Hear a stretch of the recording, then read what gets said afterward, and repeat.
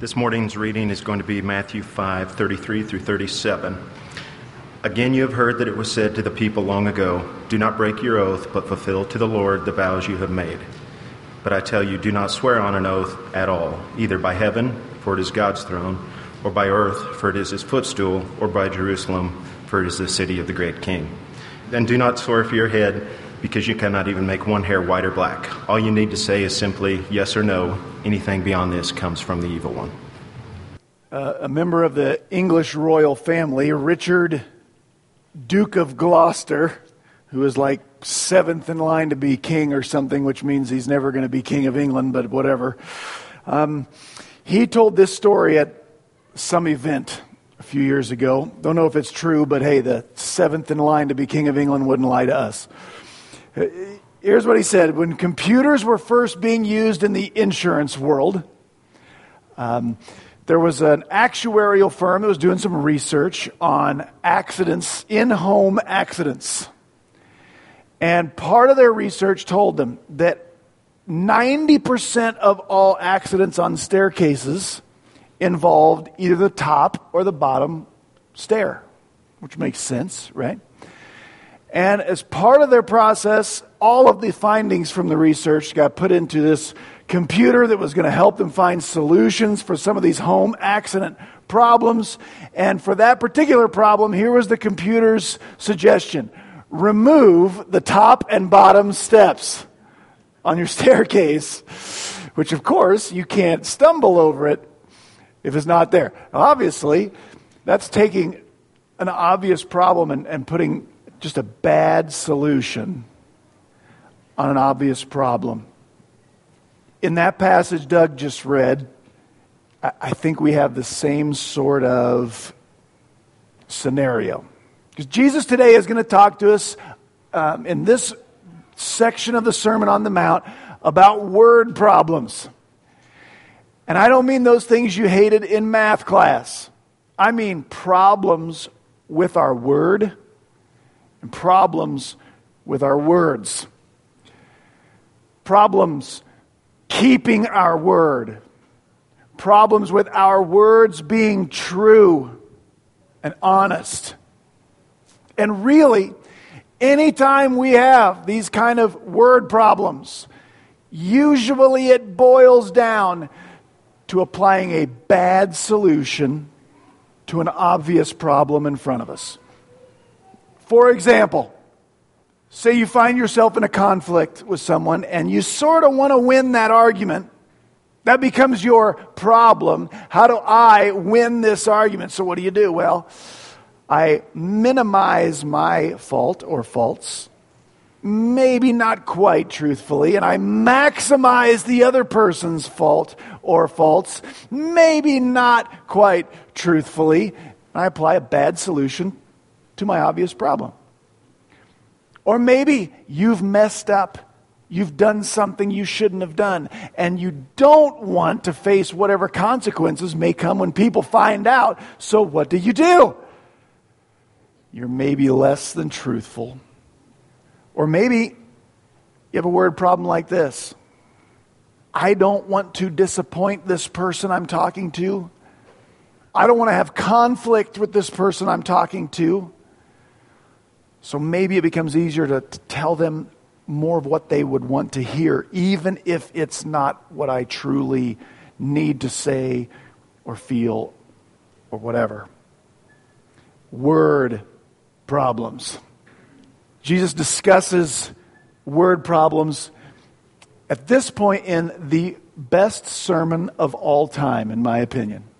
The Sermon on the Mount. We've been studying this for quite a while now. This sermon, what it is, I haven't said this in a while. The Sermon on the Mount is not a list of all the things that if you're not doing them, that you're not going to heaven, you're not saved, you're not a real Christian. Praise God, that's not what this is, because none of us would be Christians or saved or redeemed or however you want to say it. What this is, though, this Sermon on the Mount, it is Jesus' description of what we will look like in a given situation when we are following Him as our Lord, which is a word that just means boss, master. When we're following him in a given situation, we will look like the Sermon on the Mount. And every time we don't look like it, we kind of have a lordship problem. We're not following as well as we should. And he's given us this to let us know about the kind of righteousness he asks of us as those who would follow him. And it is a higher standard of righteousness than most people tend to think Jesus is concerned with. Most people have the idea that Jesus is the part of God that's kind of permissive and all love and sort of a hippie or something. And God the Father is the one who cares about rules. But they're the same. And today, Jesus is going to proclaim this to his original audience. Basically. He's going to say to this first century Jewish audience, hey, you know how God hates it when you swear in his name by God that what I'm about to say is true and then you're not truthful? Or you know how God hates it when you take an oath, you enter into a vow, I vow to do this or that, and then you break that vow. You know how God hates it when you have those kind of word problems in these very serious swear and vow situations? His audience would have said, oh yeah, God does not like that. Then Jesus says, well, I'm here to tell you that you're always under oath. Before God, God doesn't care that your words are true. He doesn't care that you carry through on your on what you say you'll do. He doesn't care about your integrity, your honesty, and your dependability only when you're under oath or when you've taken some kind of religious vow. He cares about it all the time. It's like you're always under oath. This morning, as we look at how Jesus calls us in this area to a higher standard of righteousness than any of the Jews of his day were chasing. Here's what I want to do. I want to spend a few minutes defining the two major terms that kind of control this passage, vow and oath. I want to discuss how they were used or being used in Jesus' day and what he's kind of upset about, so that I can discuss with you what this passage does not mean, and then at the end, tell you what this passage does mean for you and me just in our daily life and walk with him. That's where we're headed. So we're going to start by sort of defining these two things. There are two words, oaths and vows, and depending upon our translations, I had Doug read the NIV this morning because it really clearly differentiates between the two halves of Jesus' opening statement. If you see at the top of the screen, verse 33, Jesus said, you've always heard it said, and then there's two halves of what he is talking about.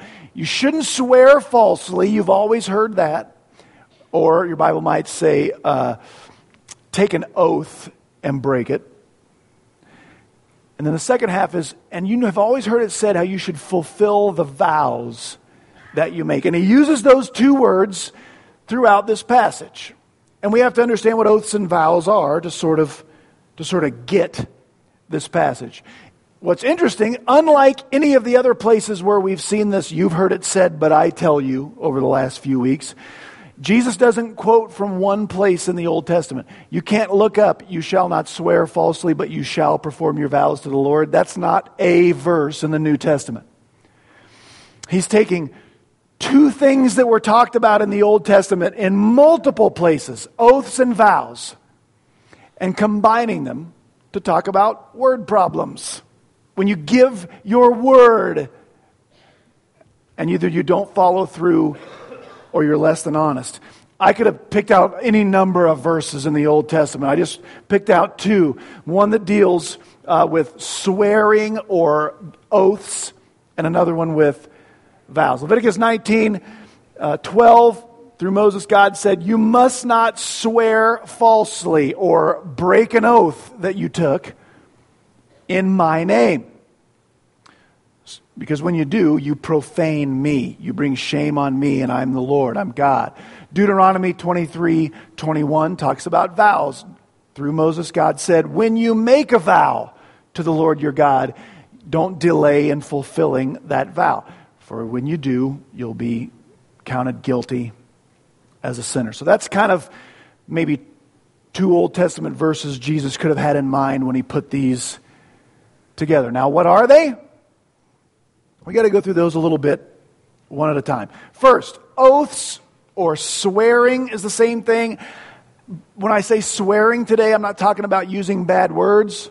That's not what Jesus is talking about here. It doesn't matter. It doesn't mean that there aren't words he would just soon you not say. There are. We just have to go to a different passage for that teaching. He's talking about taking an oath, being under oath. Here's this definition, came from the Greek Testament commentary on Matthew that I've been reading as I study this. John Nolland is the guy who defined an oath this way.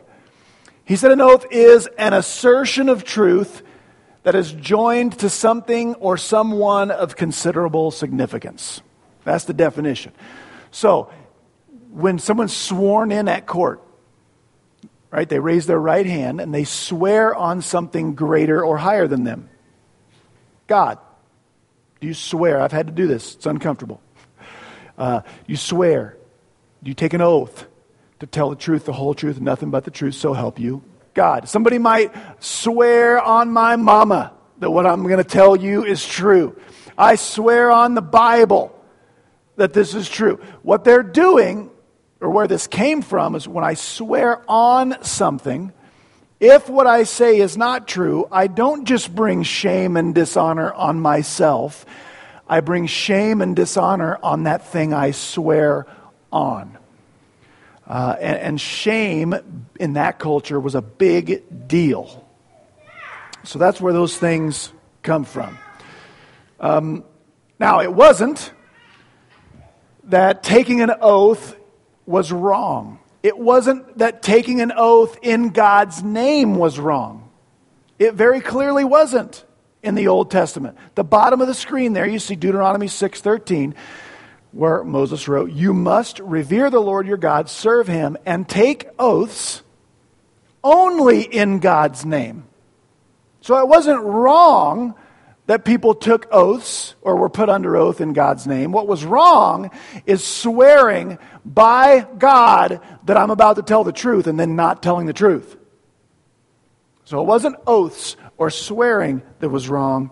It was maybe taking an oath in the wrong thing, or and definitely taking an oath and then not being truthful. So that's oath. By the way, the reason God hates this so much, if I swear to tell the whole truth, so help me God, I'm putting that on God, and then I tell a lie, I'm using God to get my lie believed. Like, God doesn't like that. He's not into that sort of thing. So that's that prohibition. A vow is a little bit different. One preacher said that a vow is worship on credit.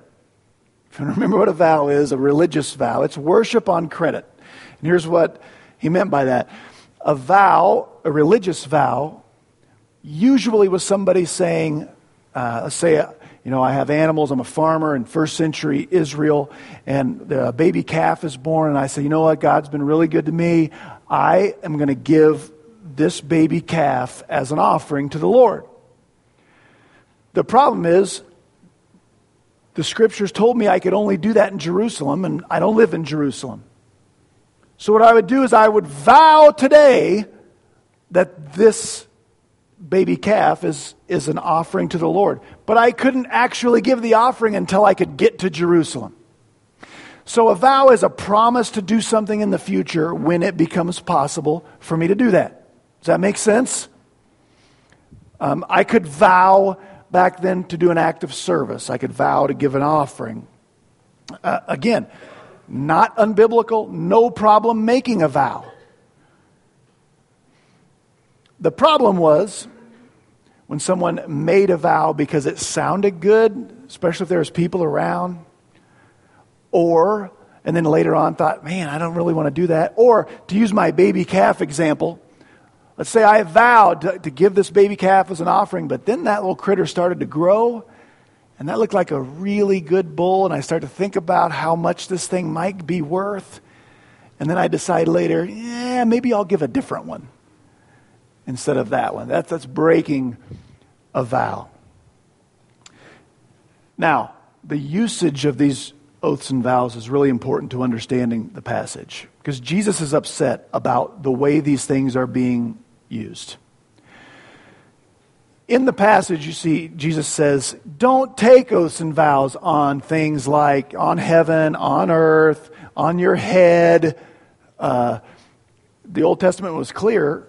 Oaths are only to be taken in God's name, and people weren't doing that.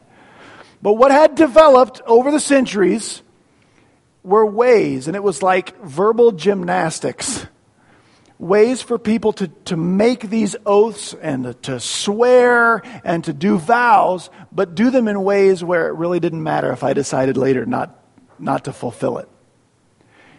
You remember back in the day having your fingers crossed? Remember that? Like you told your mom you were going to do something, but you had your fingers crossed behind it. Or somehow, when you were a little kid, having your fingers crossed meant you couldn't be held accountable for what you said. That's basically what this was. I want to show you Jesus chews out the scribes and Pharisees toward the end of his life in the book of Matthew about these verbal gymnastics. This is what he's really upset about. It's in Matthew 23. Here's what Jesus says. Woe to you, blind guides, who say, whoever swears by the temple, they're really not bound. You really can't hold them accountable for what they swear. But if they swear by the gold of the temple, well then they can be held accountable if they break that. Blind fools. Verse 18. They say, whoever swears by the altar is not bound by that sort of oath. But if anyone swears by the gift on the altar, well, then they're bound by that. And Jesus blasts them for that. Jesus says, it doesn't matter what you swear. You should only be swearing by in God's name anyway. And the way they're using these oaths wasn't correct to begin with. Does that make sense? Because with that as a backdrop, we're kind of ready to understand the passage. And the first thing I want to tell you is what this is not. Jesus is not giving us an absolute prohibition against oaths and vows. And the reason I bring this up is because there are a lot of churches, even whole denominations, that teach this. That I can't make a vow. There are denominations in our area that won't be sworn in court because of this. This is not a prohibition against oaths and vows. And I don't want you to approach this passage or walk away from here this morning thinking, okay, there's finally something in the Sermon on the Mount I can actually do. I can actually be good at. All I have to do is not take solemn oaths, swear in God's name, or make religious vows, and I'm good, I'm innocent here. No, no, no, no, no. Jesus' concern is integrity, honesty, and dependability of our word. And us having the courage to have integrity and honesty and dependability, even if it costs us, even if it hurts. What Jesus does do away with is this silly system of, so you can swear by this, and you probably should keep that, but if you don't, you can't be held accountable. He does away with all that garbage. This is more Jesus saying, in God's eyes, you're always under oath. In God's eyes, you don't need to take some sort of vow or swear by something to feel like you are accountable to your word.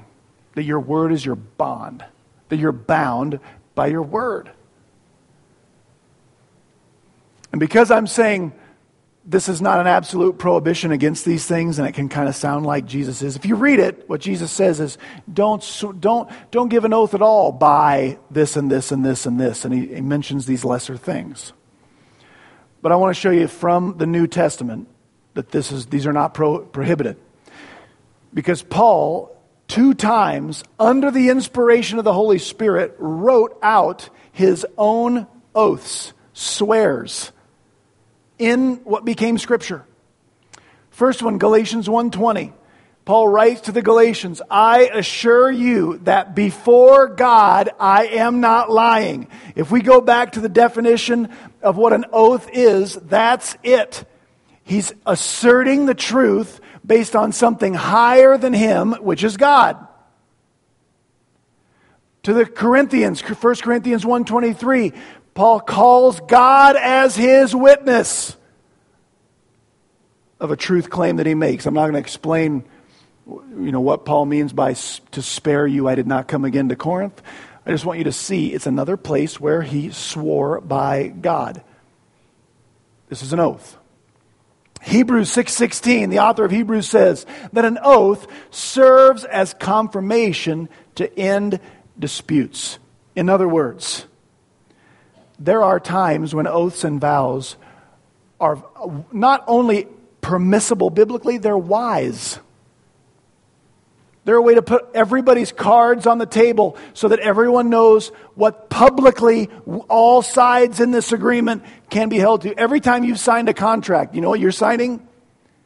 You're signing an oath and or a vow. If you are married, you exchanged what? Vows. If we go back to the definition, you exchanged promises that you maybe couldn't keep right then, but when it became necessary in the future, you could keep that vow. For example, I vowed that I would be with Rachel in sickness or in health. When we vowed that, Rachel wasn't sick. Right? She's not sick right now. Someday she might be. And publicly, I vowed to still be there and support her and cherish her and honor her, right? That's a vow. It's okay that we swear to tell the truth, the whole truth, nothing but the truth in court. That's really intentionally worded, by the way. I'm going to tell the truth. I'm going to tell the whole truth, which means not half-truths. I'm not going to mix in a little untruth. That's appropriate. I signed a vow and an oath when I became the pastor here. Berean Fellowship uses something called the pastor's covenant. And what I vow is that if I ever get in the situation where the elder board here thinks I need to be let go, I will not stay here in town, try to start another church, cause problems for this body. Okay, and that's appropriate. And if that, God forbid, if that ever happened, they would have something to say, listen, look what he should be held accountable to. All right. All those things are examples of vows and oaths that are legitimate, they're appropriate, they're biblical ways for people to put all their cards on the table so that everybody knows in the future what they can be held accountable to. So this is not an absolute prohibition against oaths and vows. Help me out. There we go. And what this is, as I've mentioned a couple times, this is Jesus saying, just because you haven't taken one of those doesn't mean you are not bound by what you say. Just because you haven't raised your right hand and swore by God that what you're about to say is true doesn't mean God doesn't care whether or not what you say is true. Just because you haven't made a solemn vow where you promised and pinky sweared and whatever else to do something doesn't mean God doesn't care whether or not you follow through with what you say you will do. Jesus is taking the religious vow and oath stuff and just applying it to our everyday life. At the very end of this passage where he says, all you need to say is yes or no. Like James said it this way, let your yes be yes, your no be no. And Jesus says anything more than that somehow is from the evil one.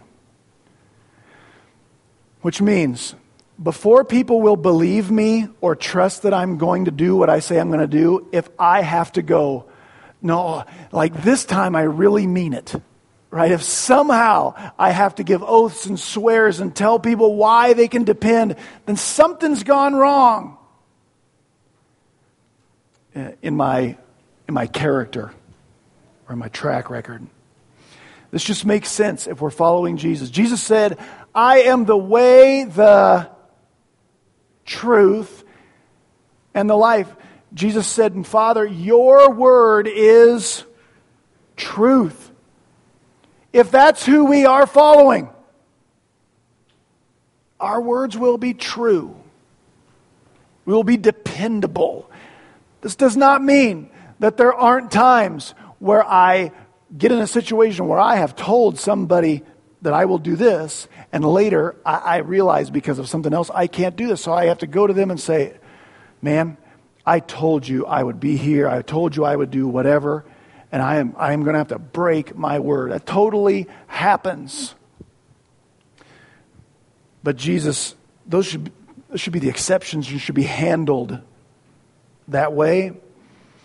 And now for the rest of our time, what I want to do is go through what I think are just two sort of very general overreaching failures that I see in just among American Christians and probably among us. Two ways that we have word problems like Jesus talked about. The first one's the most obvious, and this is just when we say things that aren't true, or we don't follow through on what we say. I don't know if you're aware of this, but Christians don't always tell the truth every time. I don't know if you're aware of that, but it's true. We are not above verbal gymnastics, like what the Pharisees made Jesus so mad. Okay, we don't swear by the temple, but not the gold in the temple. We don't do that stuff. But how many times have you said something to someone, leading them to believe this, leaving yourself room, though, later to claim that's not really what you were saying?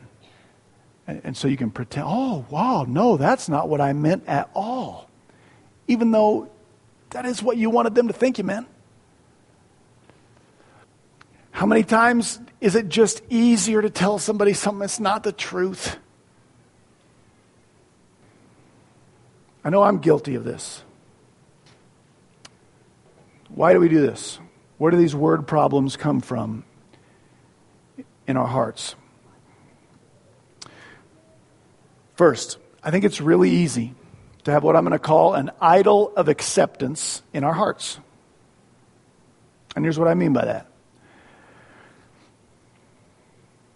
Sometimes I want people to accept me. I want people to like me. I don't want conflict with a person I'm in front of or who's in front of me. And that becomes an idol that has to sort of be obeyed. Like a little god. To where if you are speaking with me and I have to choose between upsetting you, making you angry, making you feel bad, or telling you something that's just not true, I might go with the latter instead of the former. Does that make sense? And the reason I call it an idol, and the reason we have to understand that's idolatry, what we're doing is we're either treating that person like they are the entity in my life that needs to be pleased at that time rather than God, or just my own popularity is the idol that I have to sacrifice things to, sacrifice the truth, sacrifice my integrity. It's idolatry, and we need to recognize it as that.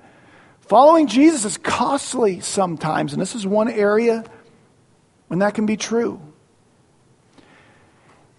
But when I'm doing this, it's like I'm removing the top and the bottom step to try to keep somebody from tripping. It's a really bad solution in the long run, even from just a humanistic, practical, logical standpoint. Because in the long run, me just being honest and forthright will go a lot further toward people accepting me than them not being able to depend on what I say or not be able to believe if they're hearing the real truth, the whole truth, nothing but the truth from me. I mean, eventually that just gets tough. And from an eternal perspective, my acceptance is found in the Lord. Now, this is common. There's absolutely no way I'm not speaking to dozens of people. So I want to give you a tool. You can use this next time you're facing a situation where, oh man, I can't let this person down. Oh man, I can't. This person's not going to like me. Oh, here's just an idea. There's many versions of this. You just say, you come out with it. And you say, I am really struggling with the idea of disappointing you. I'm really having a hard time with the idea that I could let you down. Or, man, my heart says, like, if I tell you what I need to tell you, like, you won't like it, and that's really hard for me. But here's what I feel like I have to tell you, and I hope you can understand. For the most part, people can respect that. Another reason why, in general, we struggle with truthfulness in our society, in our culture, besides this idol of acceptance that we put up in our hearts, or that gets put in our hearts, is basically what we can get away with has become a lot more important than what's right. True? In general, what I can get away with is sometimes more important than what is right. And, I mean, it's a kind of a sermon about honesty, so I'll be forthright with you. I don't want to pretend. There are times when lying can be advantageous to a temporary situation. That's just true. Lying might help me get something I want. Lying might help me avoid consequences that I don't want. It can work. Don't think it can't. That'd be dishonest. A commitment to the truth, to integrity, to honesty, to dependability comes with the understanding that will come at cost. It takes a real commitment to the truth to decide ahead of time, I'm going to be willing to lose, to suffer some loss in order to be forthright and truthful. And that is tough. It's tough because it's really easy to get trained that less than truthfulness is beneficial. Would you agree with that? And that is why. Parents, I want to talk to you for a minute. Let me ask you this. Do you demand honesty and truthfulness from your kids? And don't answer that too quickly. Do you demand the truth and honesty from your kids in a way that honors the truth, exposes untruth, and does not demonize a kid when he or she gets it wrong? Or, here's why I said don't answer this too quickly. Or do your kids have a way of controlling you emotionally even when they're not telling the truth? Can your kids control you emotionally even when they're not telling the truth? Here's how that might go down. They raise the emotional stakes in a conversation, in a conflict, to the point where you feel like you have to back down even though something inside is telling you, I'm not getting the truth here. Here's how this works. American kids learn really quickly what innocent until proven guilty means. And American kids learn really quickly that if they can make you feel like you are not being fair and just, and that you are hurting them, that they can control you and control your responses. And so maybe you're getting something, you don't think it's quite the truth, and you say something to your kids and they go, "What? You don't believe me? You don't trust me?" And then you're like, "Oh man, I don't have proof. Like, it's not like I've got video of this situation." And so you think, I don't want them to think I don't trust them. And I can't prove this, so I can't call them guilty unless I can prove it, right? That's America. All right, parents, here's what you can do. You remember a few things. First, please remember this. Your kids will lie. You know how I know? Because I did, and so do you. So did you. And they don't have to pick it up from their friends or from school or from movies or the intranet.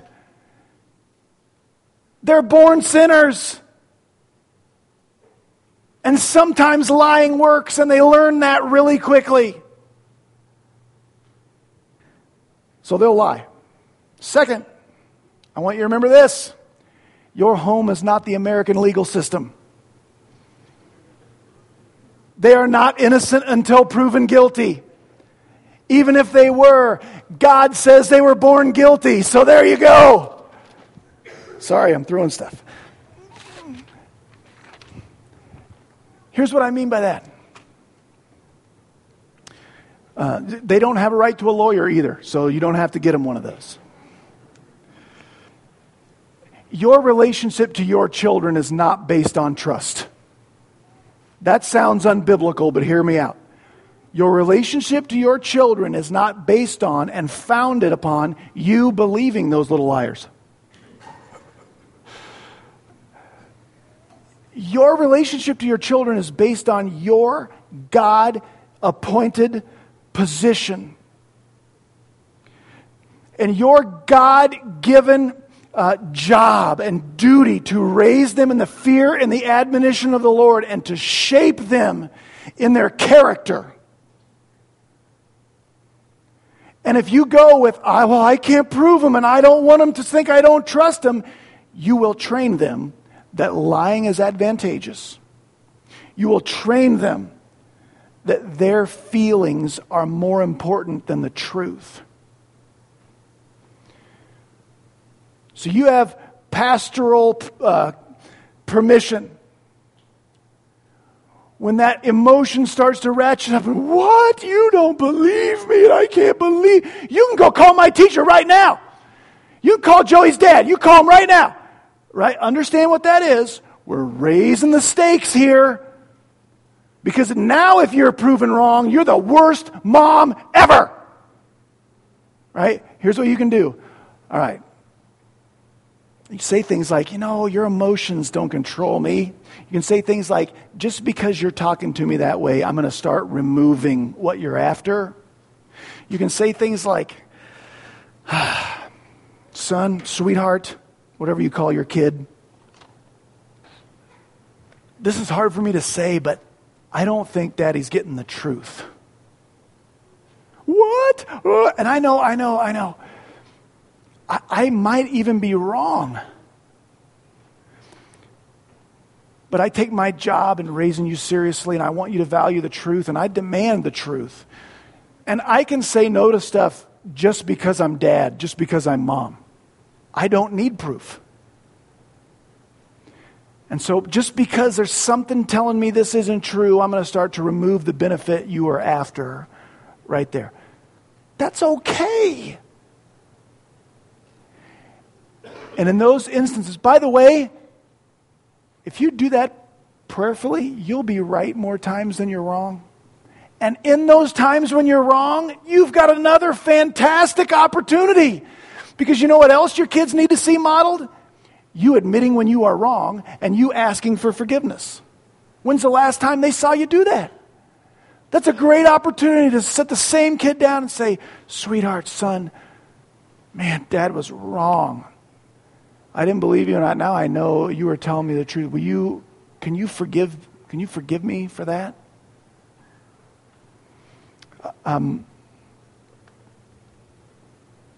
That's just a better sort of model to raise them in the fear of the Lord. Can you call your child on lies? Can you demand the truth?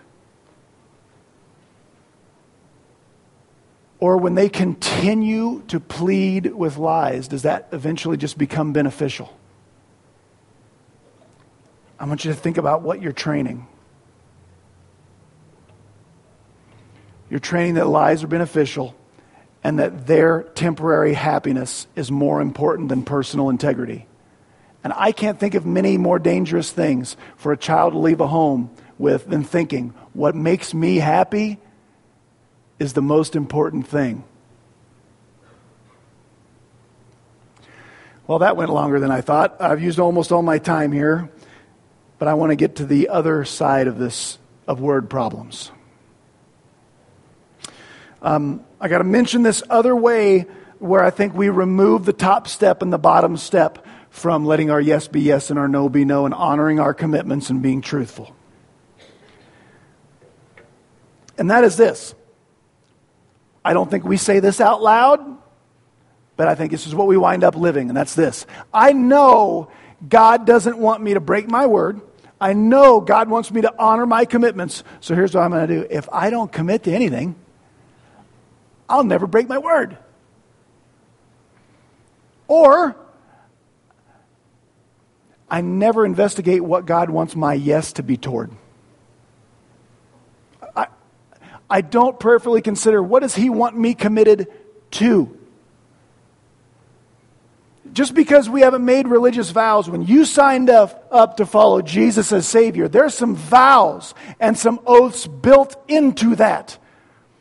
Prophet Micah said, God has told you, O man, what God desires from you.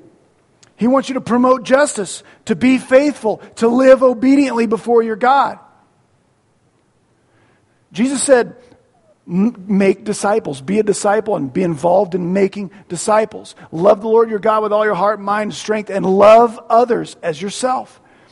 There are things in there to be committed to. When we never seek what we're supposed to be committed to, and then honor the other commitments when we just commit to whatever we feel like committing to, it's like we've removed the top and the bottom step of the real problem. I can't stumble on my commitments. I only commit to what will make me happy. I'm just committed to building my kingdom, my wealth, my excitement, my fun. I try to be good while I'm doing it, and I can call myself a man or a woman of integrity because you can't tell me one lie I've said in the last month. I think the center, the balance of this passage is found in this. Find where God wants my yeses to be.